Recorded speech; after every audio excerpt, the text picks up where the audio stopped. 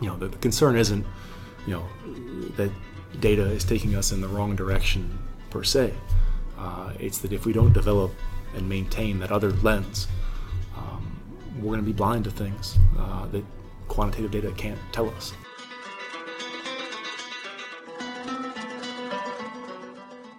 I don't see a viable replacement for real human expertise when you want to act on, quantitative data.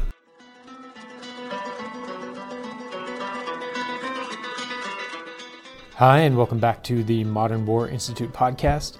In this episode, we tackle a big question about big data. What are its limitations, and how do we overcome them? MWI's Captain Jake Maraldi talks to Dr. Nicholas Crowley. Dr. Crowley is a consultant and founder of Frontline Advisory, as well as an MWI non-resident fellow. He makes a persuasive case that while data has enormous value, leveraging that value brings into play an ever-increasing need for human judgment. Far from replacing rigorous human analysis, technology-driven data collection makes that human factor more important than ever.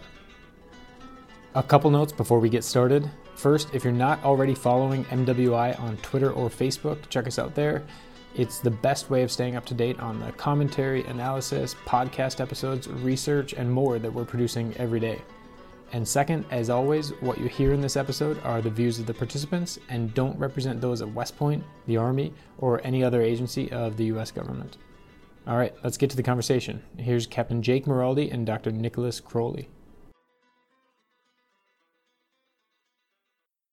Well, Dr. Crowley, thank you for taking the time to sit down with us today. I appreciate you making the trip out here. What I'd like to do off the bat is get a little bit of your background and a little bit of an understanding of what your expertise is and how you got into the military analysis, military consulting, military intelligence field. Sure. So I spent about 10 years out of college, sort of along the line between academia and intelligence/military advisory work. Spent a few years in D.C., did an MA in Middle East Studies over at King's College in London. Took a job after that, after some time in Syria, studying Arabic with the Human Terrain System in Iraq. Spent 2008 in Iraq in Baghdad. And then after that, did a doctorate back at King's College in London, effectively about the work I'd done with HTS, looking at the Mahdi Army and its campaign and how it evolved over time, and trying to explain what happened to that militia and how it went. And after that, I did some training work with HTS, with the Brits, a bit with NATO and across Europe, around the utility of social science methods to military operations, to intelligence work. This was a period in time after the early phase of HTS and in sort of the aftermath of the surge, when counterinsurgency was very much in focus, and there was a lot of talk about the utility of academia, of the social sciences, particularly of ethnography, to that kind of work. So there was a lot going on then, and on the back of that, I went off to work in the private sector. Started my own business and did really a version of what we did with HTS for private companies. So, in the military, HTS was trying to give two things really. One was an understanding of local detail from an operational standpoint. So if you're there at brigade, battalion, company level, trying to get something done in a particular part of the world, what do you need to know about what you see around you every day? How do you make sense of it? How do you interpret its significance? And then how do you achieve objectives? How do you understand local society, and how do you engage with it? What is that dynamic? And then beyond that, once you have that local understanding, you can start to look for big picture strategic significance. So there's a very tactical level, immediate focus, and then once you accumulate that level of knowledge, you can start talking to big picture issues. And that's really what I try to do in the private sector. So if you're a Western business going into the Middle East, going into an unfamiliar market, on the one hand, what do your operational people need to know about what they're seeing around them? There's a pretty robust political risk industry and strategic forecasting industry that's going to sell you a macro view of Iraq, Nigeria, Libya, that's useful at an executive level in the private sector. Do we want to go into this market? What are the regulatory issues? What do we have to watch for from security and political risk?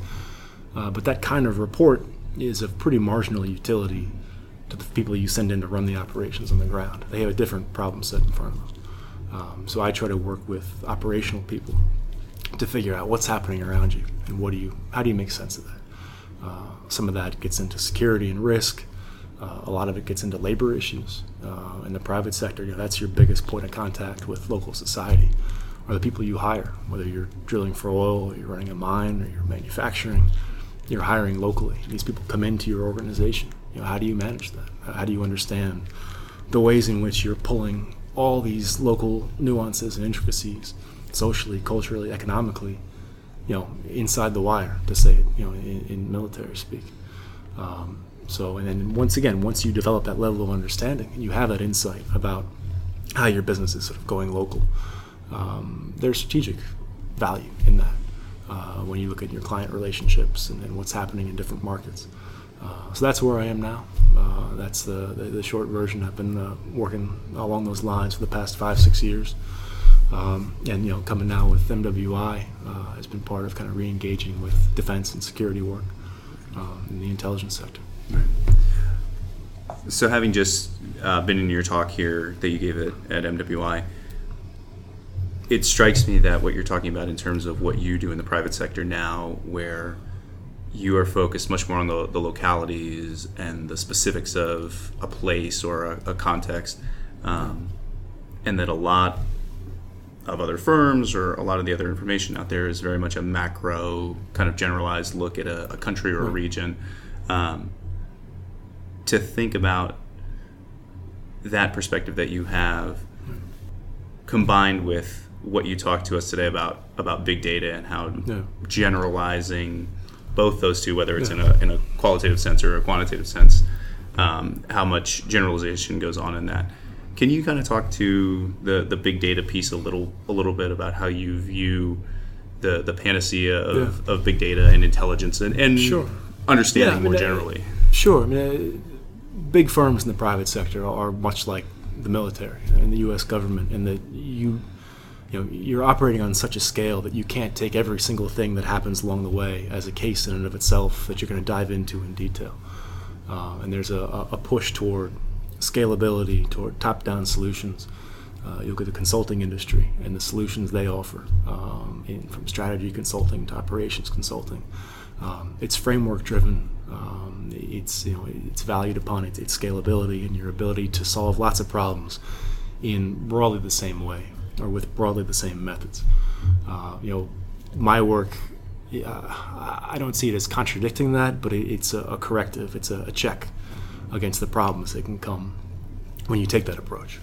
Because you really, again, you can't say that the U.S. Army has to understand in a strategic framework every piece of local detail all across Iraq, Afghanistan, the broader Middle East. Just structurally, you can't do that. And you have to find ways to approach and understand your environment more broadly. And that's when data has an appeal. These big data systems offer the prospect of a standardized, clean, nicely packaged system that pulls in lots of disparate data points. And you can take algorithms to sort it out on the back end and structure it into categories. And if you want to go even further, you've got artificial intelligence capabilities, making sense of it all, actually doing analysis at a certain level. And the extent of that technology's maturity is sort of arguable in terms of the kinds of problems it can solve. But there's enormous appeal to this, obviously, because of what it offers potentially. And then the concerns I have are that, as we look toward these scalable solutions, you need someone in the room at a high level, in these strategic conversations, who has direct contact with that local reality, where it's all well and good to have theory and to lay theory over data sets and start to understand broad themes and important trends. But you need a check in that process, a voice in the room saying, listen, I see what you're saying, I see where this is going, the data set shows correlation in this direction, but actually we need to consider this. And I don't see a viable replacement for real human expertise when you want to act on, quantitative data. You need someone that can take calls from correlation, and that was, a big point in the talk. What can data show you? When you take a complex human environment, whether it's a battlefield or it's a labor market or it's a consumer marketplace, there are all these different things happening. If you want to turn that into quantitative data points, you're stripping away all that context, all the nuance, all the subtlety, and you're representing these dynamic interactions and happenings as discrete objects, ones and zeros, colors, numbers, however your metrics are working. When you do that, you're cutting away its explanatory power. It's reductionist, and that creates, I see, structural limitations in what you can do with that data. At a certain point, no matter how much data you have, you're not going to be able to distinguish correlation from cause unless you know where to look and how to interpret that data. And I don't see technology getting around that anytime soon. And the concern is, from a commander standpoint, from an executive standpoint, you're being, pushed all this data. All this data is coming toward you, and it's being sold to you as a way to understand the world around you. And it has enormous utility, obviously, to get these different points across the spectrum. But ascribing meaning to that data and patterns behind it is a step beyond, I think, what the data itself allows. And you need human agency. You need people involved who really know not just how to use the technology, but how to understand the way that technology shapes our vision of what's happening around us, and how to get around or compensate, I guess, for some of its limitations. So I have two questions that kind of flow out of that, and the one I'll ask, I think, is, or at least I imagine, is the technologist's rebuttal to that, which is the idea that if I have a large enough data set across geographic location or cultural context or whatever variable you want to throw in there, if I have enough data, the model can account for those sorts of things. Yeah. How do you feel about that? Where does the human element or the human analysis element come in if I have a data set that is able to represent the breadth of human experience? Right. So you have the comprehensive system of everything. Exactly. You pull all the data in. There you go. And I think what you see when that happens is, let's get take a step back. The standard procedure, as happens now with big data, is we're going to pull it all in. And then after the fact, we'll sort it with algorithms, we'll process it with AI, we'll do these different things in the back end. But if you pull in everything all at once, and you process it, you do these different things, you're still going to find all these different correlations. And you still, again, I still don't think you can see calls from correlation. In the talk, we gave the example of an insurance company in the private sector, where for them, in their decision making, correlation is good enough, effectively. If you can find a strong long-term correlation between the pattern of behavior and an outcome in terms of health, mortality, medical treatment costs, you can price that risk. It doesn't matter if it's actually causal. The insurance company isn't trying to cure the disease. They're just trying to price the risk. So again, even if the A doesn't really connect to B, A and B move in tandem, that's good enough, and that's enormously valuable. And that's something that, again, when you pull in these huge data sets, a human analyst probably couldn't do or might never see. So there's an enormous utility in this. But my view is that you need more front-end direction, and that a high caliber, high-spec technology platform requires an equally high-spec user who knows not just how to use it, but why they're using it and how to direct it. And I think that a lot more, when you look at how the intelligence community structures itself to use these technologies, you need, again, a better, not a more sophisticated, not a less sophisticated user who knows how to build, very, rigorous research plans that become, technologically driven collection plans to really focus what we're looking for, what we're collecting on. I think the ideal intelligence analyst of the next generation isn't someone sorting through all of the data. It's who knows where to look and then start applying these filters and then start validating hypotheses and then starting to look because if you have that structure of knowledge about time and place, you're looking into Libya, you're looking into wherever you're looking, you have a strong grounding in history and what's happening on the ground, the subtleties of how things work in that context. You're an awesome end user of these kinds of technologies.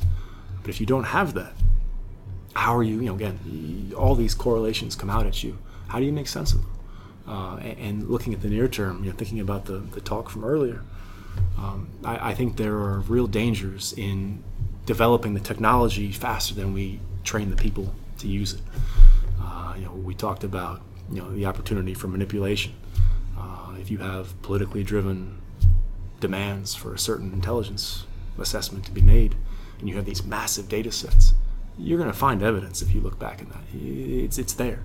It may not be the right answer to the right question, but you can make a very compelling case in a briefing saying, listen, we use cutting edge technology to go through terabytes of data, and we found these patterns and it supports this conclusion. Never mind that you reverse engineered it, and never mind that you really know what's happening on the ground.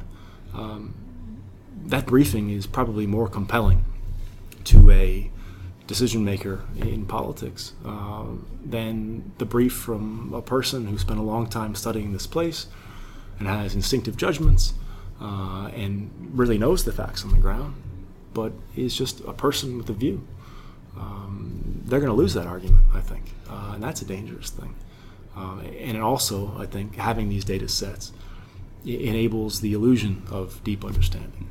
So, say you know something about the subject, you've spent some time on the ground, you're pulling in these big data sets, it can impart a false confidence that is no replacement for really getting that deep human knowledge of what's going on. So I think, again, the way forward is to align the two and get the right end user with the right technology, directing it to a purpose. And I don't doubt that we can get there, but in the near term, my view or my feeling is that the implementation of technology is going to outstrip the development of the people using that technology.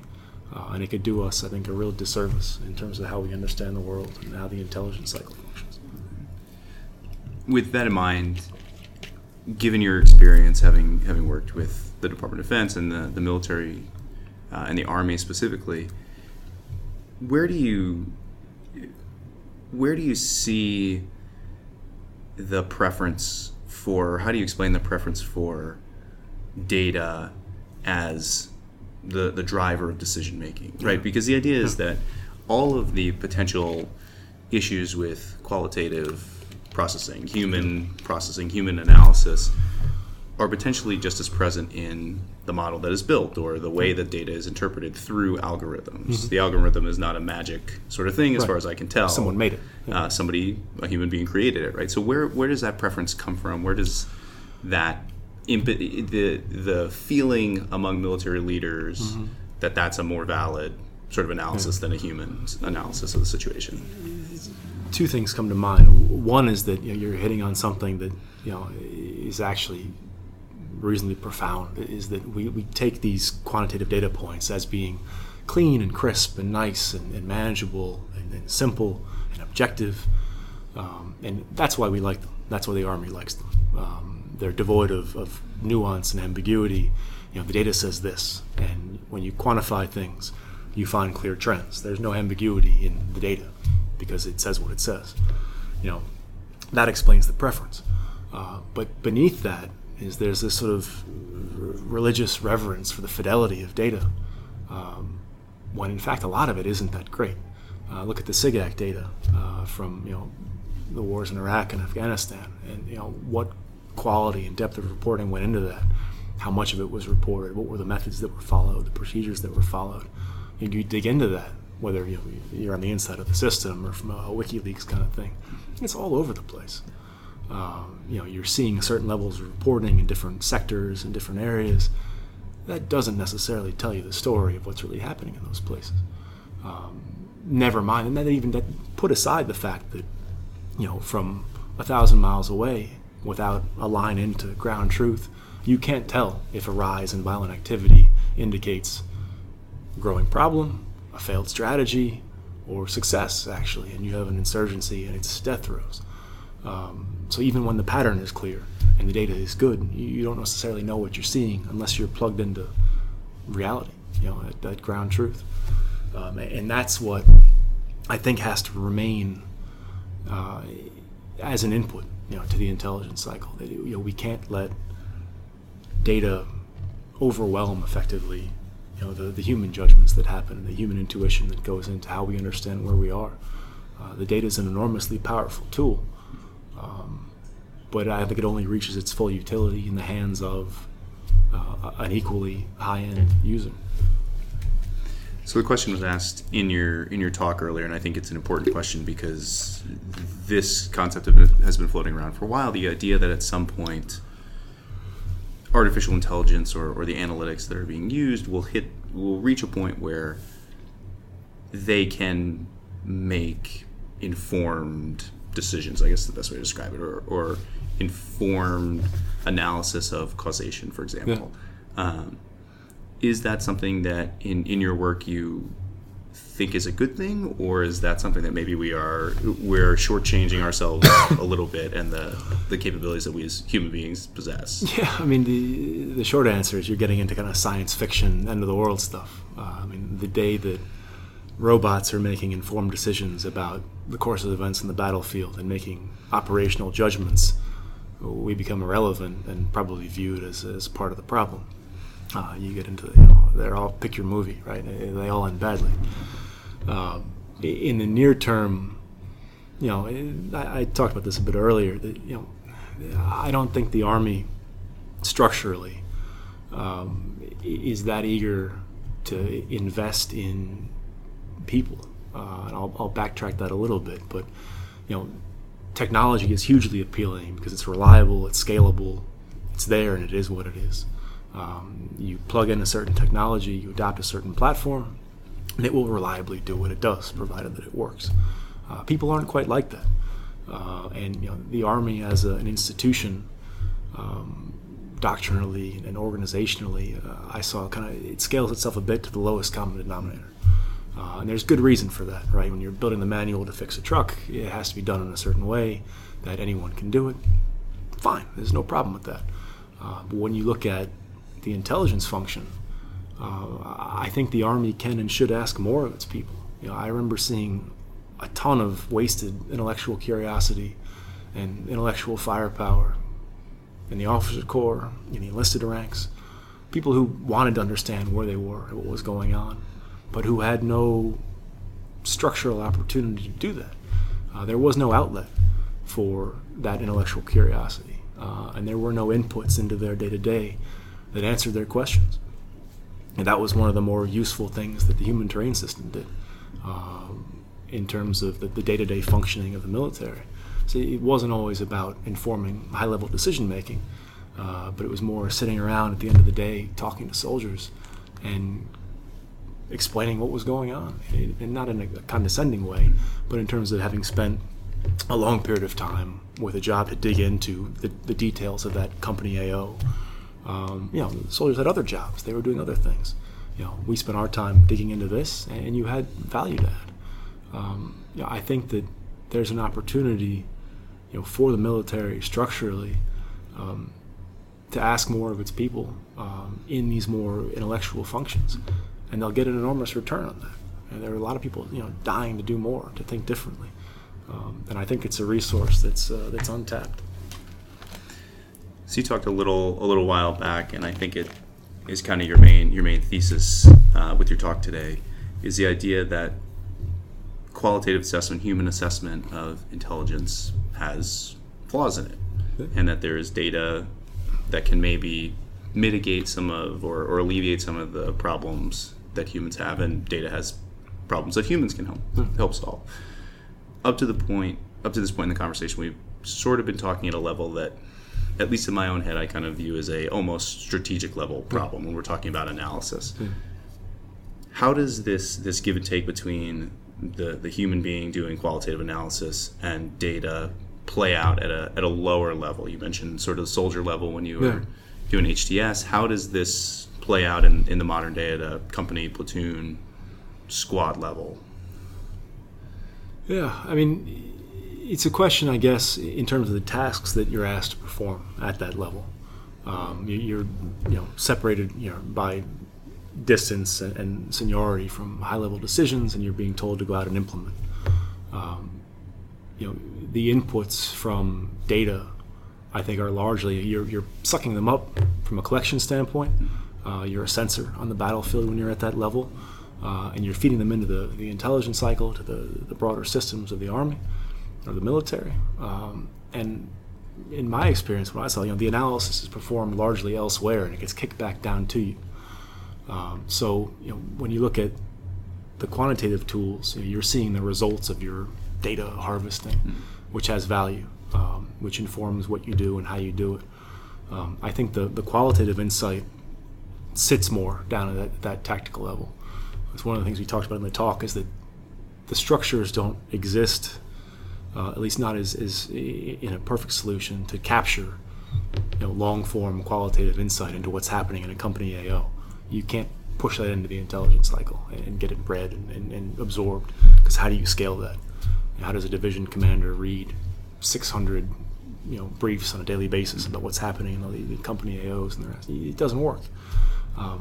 But if you collect that insight at the local level, at the company level, at the platoon level, and you have that detailed understanding of where you're operating, I think that's what grounds you in terms of how you understand where you are. And the data points come in, and they can show trends changing and things changing. But I think the qualitative piece, that initial assessment, when you talk about using things like ethnography, when you use human intelligence, when you really get the lay of the land, of the human terrain is the Army's phrase, of where you are, that's that picture that stays with you, and that's your frame of reference to interpret what you see as events play out and as new data points come in. As the quantitative picture changes, you situate that knowledge and that change in your frame of reference, which is, I think, inherently qualitative, to get that level of detail. So I'm curious, again, looking at us being here at West Point, with the idea that these cadets will very shortly be out in the Army doing the platoon leader thing or the junior officer thing. And I'm curious how you view just that you were talking about, the interpersonal, cultural, on the ground understanding, and how a leader or a platoon leader or company commander develops that after spending time in their area of operations. Yeah. How that jibes with a culture, both organizationally and larger, that is so data focused. Right. That a platoon leader who takes a platoon tomorrow may have a very different understanding than about what data, what information he or she should be gathering, as opposed to someone 20 years ago. Right. What the impact of that is on their ability to do the qualitative, a little bit, the more social science type analysis that they probably need to. Yeah, I think the tough answer is they have to do both. I think the conversation that gets had about technology is that it's meant to sort of alleviate human suffering in terms of having to do this kind of analysis and dig through it yourself. It could be we come to a day where we get there, when the machines take over and we're all slaves to the machine. But until that happens, you need to have an eye on each, one lens in each direction, where you're involved in this quantitative system, you're pulling in quantitative data and feeding that cycle. But you also have to be able to situate that, because the machine can't do it for you yet. So you need to be able to have the data scientist's view of what you're pulling in on the quantitative side, and also the ethnographer's view of where we are. Or you don't have to even call it the ethnographer's view. It can be the intelligence officer, the human intelligence officer's view, with a tinge of ethnographic skills thrown into that mix. And I don't think it's a particularly onerous demand to make of somebody. And I don't think it's a particularly challenging skill set to impart. Again, the tech skill set is, I think, a much harder one to develop these technologies and capabilities. And to use these technologies and capabilities, again, that's getting easier and easier, I think. But on the qualitative side, it's a mind state, and it's fairly straightforward methodological practices, structural practices that are very close to how intelligence work happens. This isn't something new and alien. The academia likes to sort of mystify itself and create these walls around what ethnography is. It doesn't have to be the case. You can use these things in rigorous and effective ways that deliver value to an end user like a platoon leader, like a company commander. The concern isn't, that data is taking us in the wrong direction per se. It's that if we don't develop and maintain that other lens, we're going to be blind to things that quantitative data can't tell us by virtue of its reductiveness and by virtue of what it is, and that whole cause and correlation distinguishing. So to end out here, what I'd like to ask is, with that in mind, the idea that even junior level leaders are going to need to balance the risks and opportunities of both the qualitative and the quantitative understanding of how to process information. How does a cadet or junior officer develop that ability to do the balancing, to understand the world in a qualitative way, but also be able to handle the huge amount of data that is constantly coming into them at all times? And that's a training and education requirement for the Army, for the military. There isn't a workaround for that, I don't think. And it doesn't have to be an expensive one. It doesn't have to be a monstrously complex one, but it does have to be done. And it has to happen, at the intake point, and there has to be training over time, because as technology changes, again, it's not just a question of learning new technology. It's a question of appreciating how that new technology changes your view of the world and changes how you think about where you are and what you're trying to do. So, there's the Army and its personnel can sort of march toward the future with technology and embracing these capabilities. But you have to have sort of a foot in the past for now, so that we can use them in the right way and calibrate them and direct them effectively. All right. Well, Dr. Crowley, that's all I have for you. Thank you. Yeah, I really appreciate you talking to us. Yeah, I appreciate it. Thanks for having me.